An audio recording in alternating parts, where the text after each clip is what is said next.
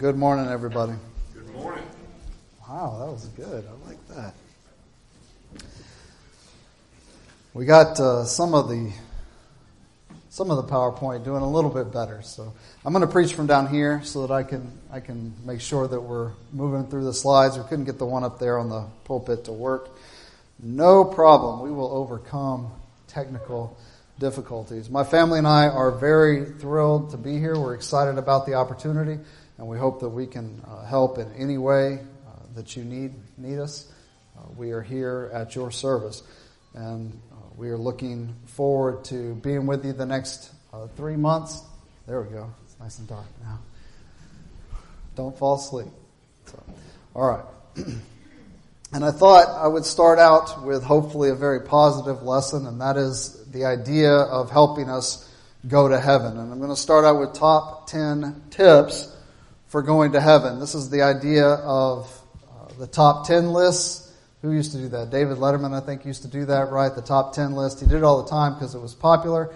And anytime I do a lesson and I start off and I tell you how many points there are, and you tell somebody, well, there are 10 points to this lesson, they're like, oh, they better be short points, right? But at least you can count down the points, because I'm going to start at number 10 and count down, and I promise you we will do our best to move things along. We all want to get to heaven, and we want to take as many people with us as we can. I think as we do that, as we look at our lives, and I suspect that most people here are Christians, and each of us has struggles in our lives, things that we're struggling with, that we are challenged by in our daily walk with Christ.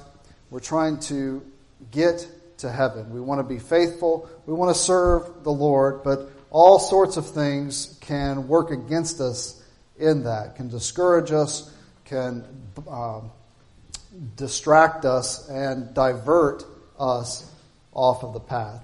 And so this morning, I just wanted to focus on 10 things that can help us as we go forward in our Christian walk. As we're trying to walk in the light as He is in the light, we want to be sure that we are on the path and that we have the greatest chance for success in getting to heaven, right? That's the goal. And so, number 10, as we're counting down, is there are no shortcuts. You've probably heard the phrase, there are no shortcuts to any place worth going, right? If you try to take shortcuts, then you get cut short. And oftentimes, if we take a shortcut, at least in my experience, it often turns into a long cut.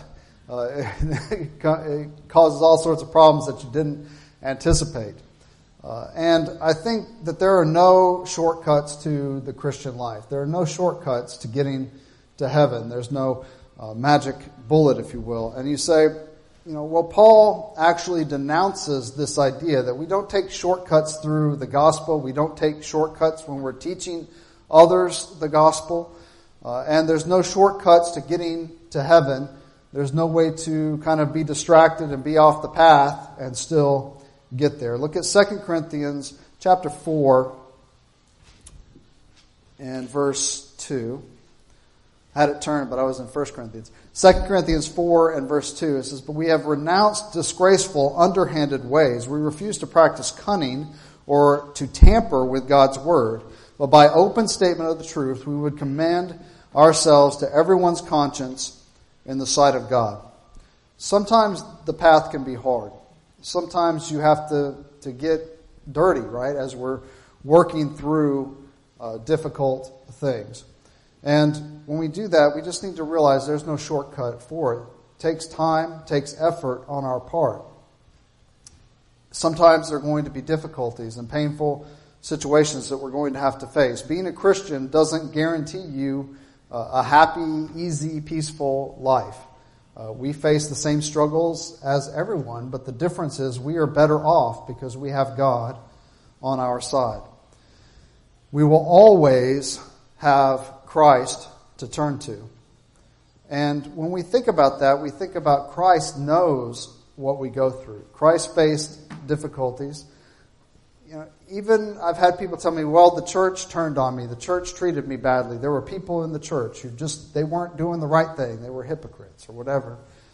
Well, Jesus will never turn on you. He will never be a hypocrite. People are flawed. All of us are. And we're going to have problems. We're going to not always interact in the best way. Sometimes we're going to make mistakes, right? But Jesus never did. He never sinned. He always treated people fairly. And even though that's the case, they still tortured and killed him. So if they're going to treat the Son of God that way, who never sinned, they're going to treat us poorly too. And we always have him to turn to, and he was tempted just like we are. He faced difficulties and pain and sickness and death just like we do. We always have him, and we always have that knowledge of the grace of God through Jesus that we can reach into. It's inside of us, and we're able to reach into that and tap that for strength no matter what faces us. The second tip that I'd like to cover is if it's not broke, don't try to fix it. Except for the hair that guy has, that could almost be a picture of me right there. Have you ever tried to, something's not quite right, so you're like, well, I'm gonna tamper with it and fix it. I have learned, this is not in my notes, but I've learned this as a side. If, I like to fix things around my house. Yesterday, I fixed a mailbox. It took one whole screw. I fixed it all by myself. But I have found that if it has anything to do with electricity or water, plumbing of any type, or both, especially both, that it's better if I just leave that to somebody else, isn't it? It's not a real good idea for me to tamper with things. Oh, well, there's this little tiny leak. Well, I'm gonna mess with that, and before long, it won't be a tiny leak anymore. It'll be a whole flood in my basement, right? And so the idea here is if it's not broke, don't try to fix it. This actually came, surprisingly, from the government, this phrase. The origin of the history of if it ain't broke, don't fix it, comes from the government, if you'll believe that.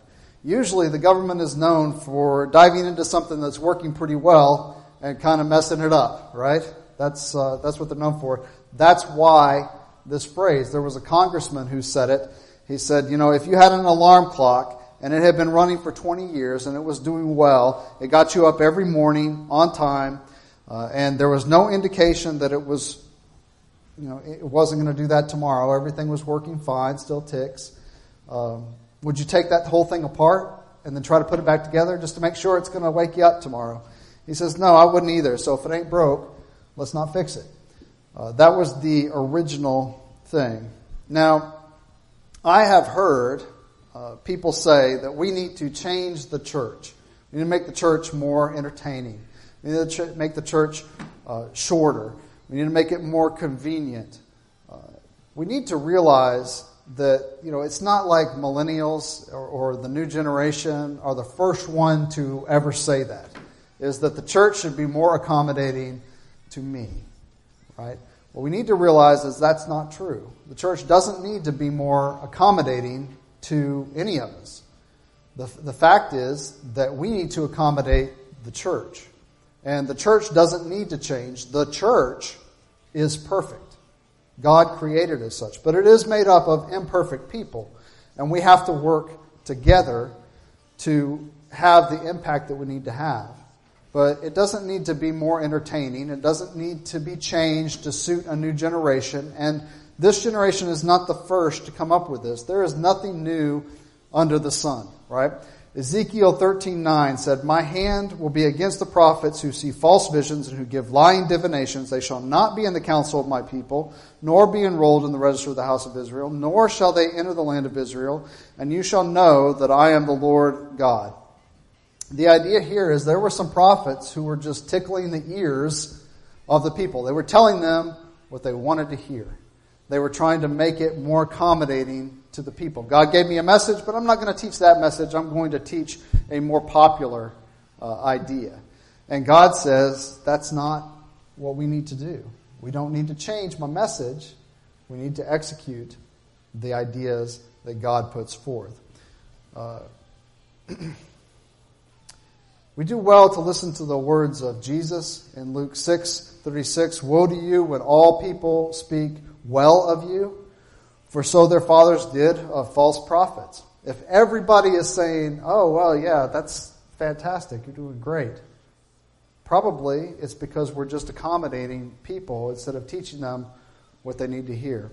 2 Timothy 4:3-4 says, for the time is coming when people will not endure sound teaching, right?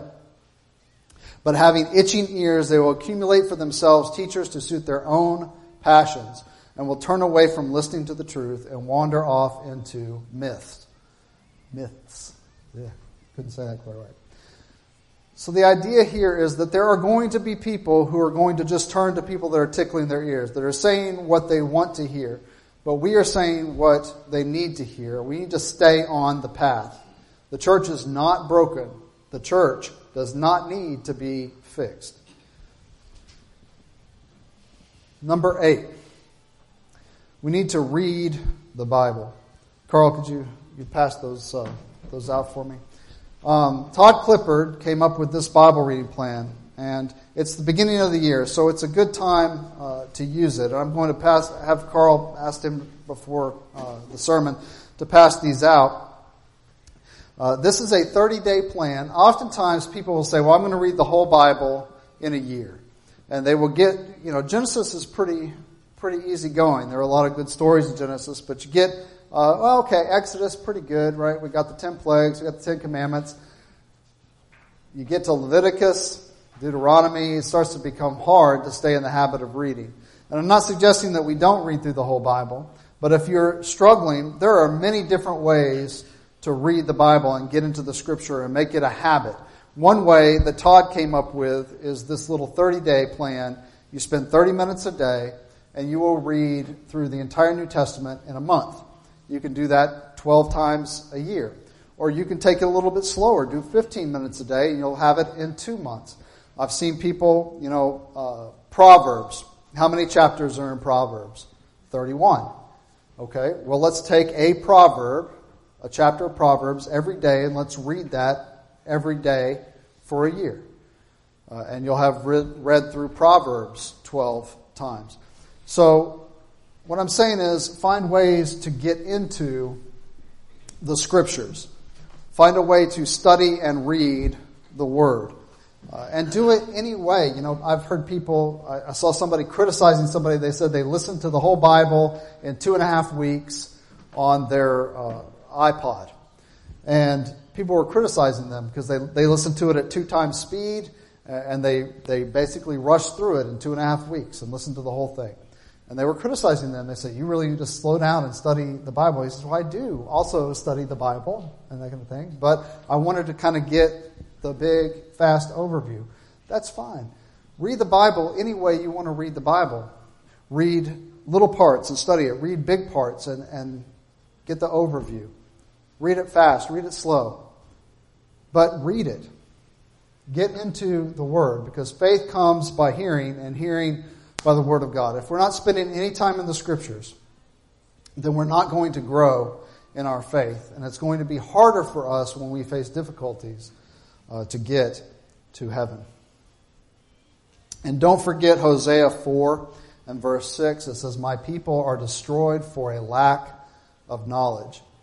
When we face difficult times in the church or in our lives, if we're not grounded in the Word and we don't seek strength and comfort there, it can be difficult to get through them. And we have to get through them. We have to stay in the church. We have to be in Christ.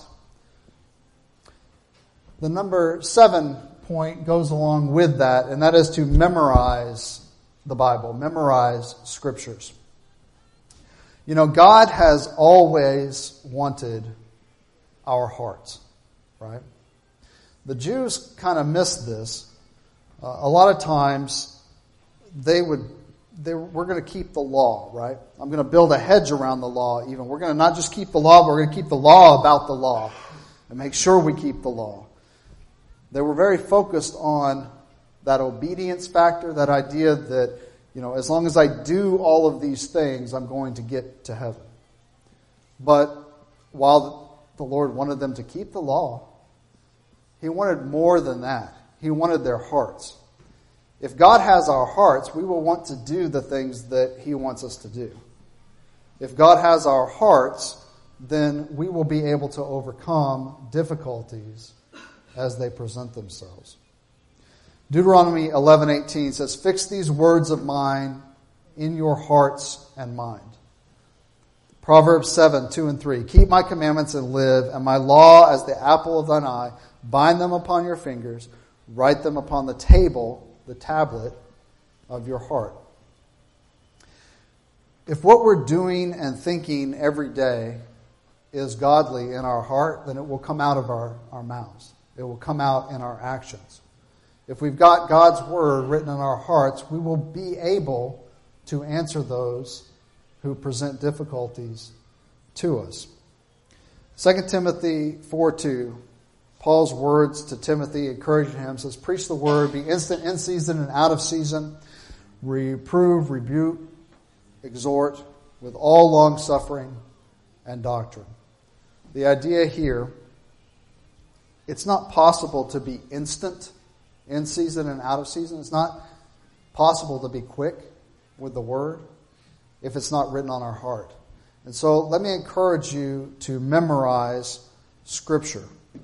"For the word of God is quick and powerful and sharper than any two-edged sword, piercing even to the dividing asunder of soul and spirit and of the joints and marrow. It is a discerner of the thoughts and intents of the heart." The word is like a weapon.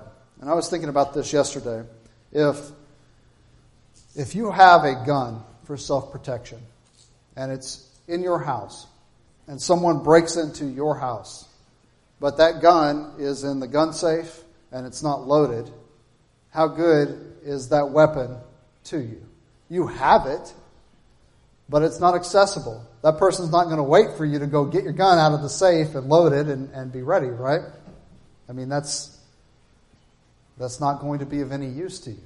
And the Word of God is like that. If we don't put it in our hearts, we don't have it readily accessible, it's of very little use to us.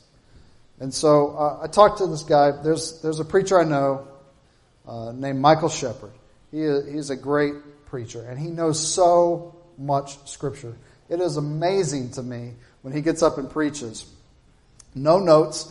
He usually doesn't even take his Bible up there because he doesn't need it. And he will use 100 scriptures in a lesson, and he will just rattle them all off. He knows them. It's amazing.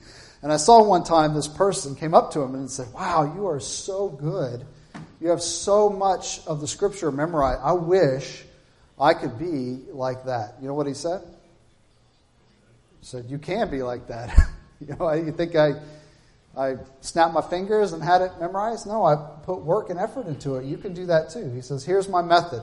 Here's what I do." He's like, "Of course, I preach, so whenever I'm preparing a lesson, I'll write down at least 2 scriptures that I want to have memorized." He said, "I'll write them down on little note cards and I'll put them in my pocket, and everywhere I go, I have those note cards. And if I'm at the store, I'm in line at the store, I'll pull it out and I'll say it, and I'll put it away and try to say it." He says, that's how I've memorized Scripture. And then over time, I have a whole bunch of these note cards. I review them every so often so I don't lose that in my memory. And before long, I had hundreds of Scriptures memorized. I mean, that's a great method. It's not the only method. There are many methods to memorizing. But let me encourage you to try this year to memorize some Scripture and have that ready when you need it. We need to also believe and obey the Bible. So when someone is a Christian, they're going to find as they walk in the light that there are going to be things in their life that are not in line with Christianity. Sometimes they didn't even know about these things and they discover them. We have to be willing to change when we find out things that we didn't know. We need to be willing to adapt and grow in the faith. We need to be willing to change our attitudes and the way that we treat others, the way that we react to things ourselves. Those things have to be done. We have to believe and obey the Bible. It's not a pick and choose kind of thing. James 1:22 tells us to be doers of the word and not just hearers only.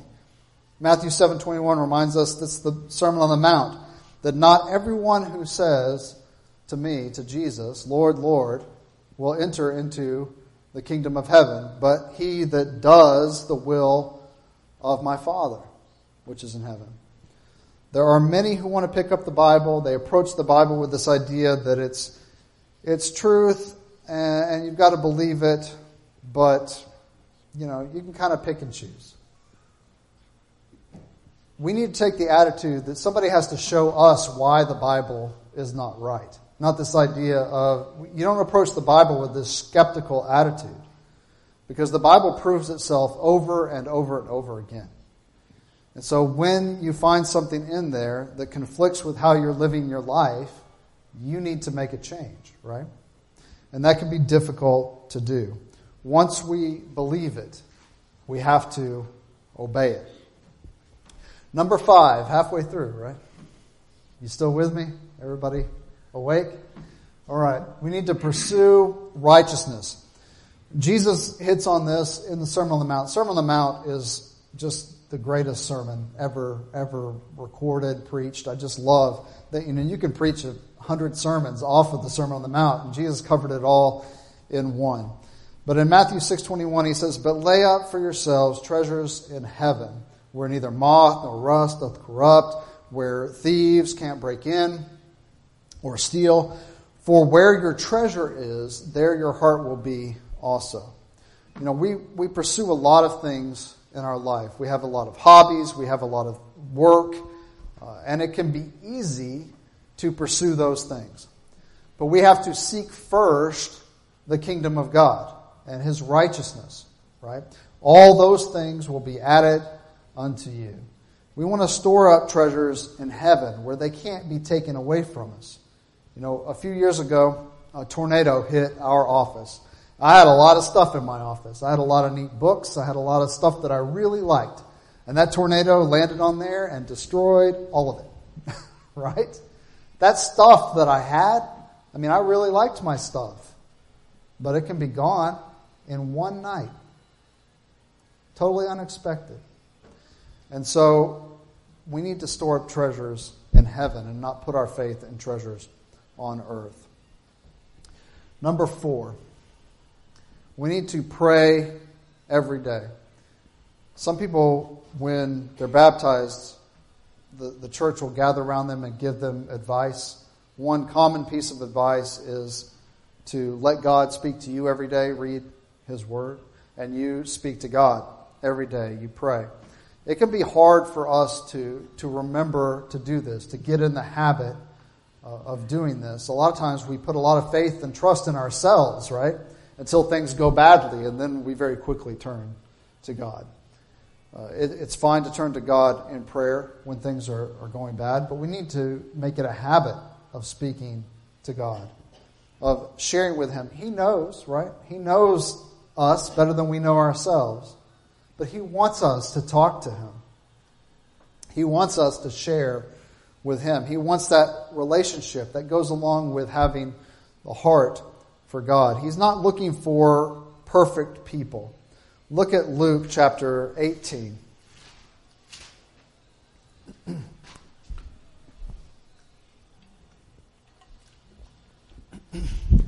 Luke chapter 18 and verses, we'll just do 13 and 14. It says, "And the publican, standing far off, would not lift up so much as his eyes unto heaven, but smote upon his breast, saying, God, be merciful to me, a sinner. I tell you, this man went down to his house justified rather than the other. For every one that exalts himself shall be abased, and he that humbles himself shall be exalted." God's not looking for perfect people.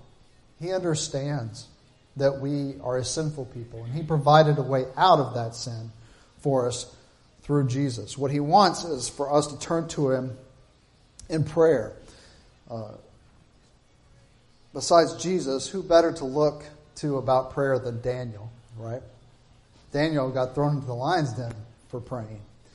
But in Daniel 9:18, he says, "My God, incline your ear and hear. Open your eyes and see our desolations in the city that is called by your name. For we do not present our pleas before you because of our righteousness, but because of your great mercy. You know, God knows that we are imperfect.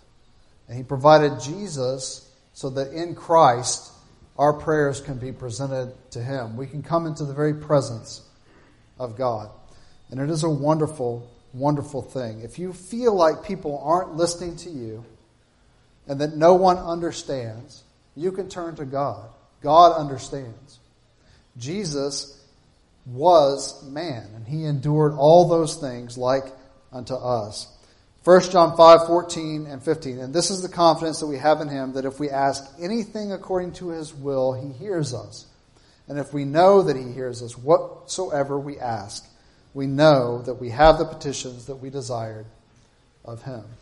God answers prayer. It doesn't mean that if you like Ferraris and you ask for a Ferrari, God's going to give you a Ferrari. Doesn't mean that.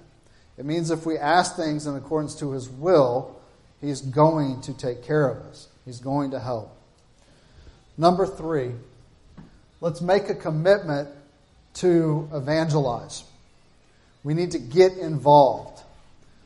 We need to allow God to use us in all tasks and in all ways. We need to do our part in the church and do things where someone is counting on us. I found when I came back to the church, the main thing I needed to do was find a job where people were counting on me to do something. Because if I knew people were counting on me to be there, when I got discouraged or I didn't feel like getting up out of bed that morning, I knew that they were counting on me to lead a prayer, to sing a song, to teach, whatever it is, to get the Lord's Supper ready, to run PowerPoint. Whatever it is, find something where people are counting on you and serve in the church. And you will find it easier to do the things that God needs us to do. Colossians 3:23 and 24, whatever you do, work heartily as for the Lord and not for men, knowing that from the Lord you will receive the inheritance as your reward. You are serving the Lord Christ. Our mission that all of us have is to evangelize. That's true in the world, and it's true in our families and for the next generation. The church is a generational thing, isn't it? If we don't teach the next generation, then the church will shrink. The church will die off. And so it's important to constantly keep that in mind in evangelism. 1 Peter 3:14 through 16. But even if you should suffer for righteousness' sake, you shall be blessed. Have no fear of them, nor be troubled, but in your hearts honor Christ the Lord as holy, always being prepared to make a defense to anyone who asks you for a reason for the hope that's in you. Yet do it with gentleness and respect, having a good conscience, so that when you are slandered, those who revile your good behavior in Christ may be put to shame. So there are many ways to evangelize. There are many ways to reach out to people. One is to show Christ in your life, to let people know that you have a hope that's in you. They'll see that in you. They'll see the difference in you. And they will look for the reason. They will ask you about what is the reason you are different than other people. And when they ask, we need to have an answer for that hope that's in us. It doesn't mean that you will always have an answer to every question everybody asks you. It means you will have an answer for the reason that you have happiness and hope in Christ, no matter what else you're facing in the world. Because we have victory in Christ. Number 2 is that we need to seek edification. We need to build up Christians, other people around us, and we need to seek that from other people. And that's very true in any kind of relationship that you have. Certainly with your spouse, whoever you marry, whoever your mate is going to be, but also in your friendships daily. If your mate and all of your friends are non-Christians, it will be difficult for you to hold the line because you're going to be presented with problems that come in conflict with what they want to do. They don't have the same mindset as you right? 1 Corinthians 15:33 talks about this. Bad company corrupts or ruins good morals, right? If we're spending all this time with non-Christians, it's hard for us to be edified. It's hard for us to hold the line. We want to be with people who want to do Christian activities. Be with people who will not compromise their beliefs. It doesn't guarantee you will have success in your marriage or in your friendships. Nothing does that. There's no absolute guarantee that you're going to have success in everything that you do. But if you will seek out good, close Christian friends that can help edify you, build you up, and strengthen you when you're low, it will serve you in so many ways. That spirituality aspect should be the number one thing you look for in your close relationships. We look at 2 Corinthians 6:14. It says, "Be not unequally yoked together with unbelievers. For what fellowship hath righteousness with unrighteousness? And what communion hath light with darkness? And what concord has Christ with Baal? Or what part hath he that believeth with an infidel?" It's talking about a business relationship in that context. But it's true really in all relationships. If we unequally yoke with somebody and we're tied to somebody who does not share our values, it will be hard to hold the line. So seek out friends and family that will help you along the way. And the number one tip for getting to heaven is to flee from sin and cling to God. James 4:7-8 says, "Submit yourselves therefore to God, resist the devil, and he will flee from you. Draw near to God, and he will draw near to you. Cleanse your hands, you sinners, and purify your hearts, you double-minded." Right? We can't be double-minded. No one can serve two masters, right? Jesus talks about that in the Sermon on the Mount too. You can't serve both man and money. You can't have two masters. You can't be going after two things. You'll either hate one and love the other, or you will despise one and be devoted to the other. 2 Timothy 2:22, "Flee youthful passions and pursue righteousness, faith, love, and peace, along with those who call on the Lord from a pure heart." That short verse covers at least 3, maybe 4 of the things that I mentioned in the top tips. This idea that we're fleeing youthful passions and we're pursuing righteousness. We're pursuing faith, love, and peace, along with those who call on the Lord. We're getting edification from our friends, our family in the faith. We want to use our brothers and sisters in Christ to help. James 5:16 says, "Confess your faults one to another and pray for one another that you may be healed. The effectual fervent prayer of a righteous man availeth much." Right? This idea of iron sharpening iron, of building each other up, confessing our faults and having accountability and helping each other to heaven. We want to get to heaven. We want to get as many people to heaven as we can. 1 Corinthians 10:13 says, "Remember this, that no temptation is overtaking you that is not common to man. God is faithful, and he will not let you be tempted beyond your ability. But with the temptation, he will also provide a means or a way of escape, that you may be able to endure it." He's not going to allow us to be tempted beyond what we can bear. He will always provide a way out for us. And Hebrews 4:15, "For we have not a high priest which cannot be touched with the feeling of our infirmities, but was in all points tempted like as we are, yet without sin." I mentioned this and touched on it a couple of times today, but Jesus will help and Jesus understands. He was able to endure more than any of us will likely ever face. And he did so sinlessly. But he understands the temptation. He understands the frailties of our human form. And he came from glory and sacrificed himself willingly to the will of the Father for us to be saved. So we can turn to Jesus and we can know that He will help us and that He understands. God understands. God loves us. And so we want to flee from sin and from Satan, who just wants our destruction. And we want to cling to God. And that's really the summary of this whole idea. We want to have a heart for God. We want to go to heaven. We want to take others with us there. And we want help along the way, and we want to help others along the way. And no matter what, we know that Jesus is there for us.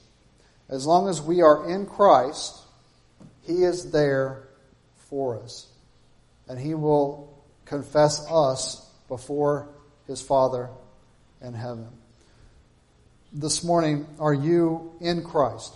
Have you been baptized into His death, burial, and resurrection? Come up a new creature, as Romans 6, 1 through 6 talks about. Have you done those things, but you've let sin come back into your life? You've lost the zeal, the desire that you once had, and you've not followed in the light. You want to rededicate yourself to that, turn away from sin. Then if that's the case, you can come forward and confess, repent, and we'll pray with you and for you for forgiveness of that. And as brothers and sisters in Christ, we will be here for you to encourage you and to help you along the way. We also know what it's like to be sinful. We also know what it's like to be saved. And so we will help you on your path to heaven. Let's all go to heaven, and let's all go to heaven together. If anything in your life this morning is causing you to be separated from God, then we would encourage you to come and make that known as Carl leads us in the invitation song.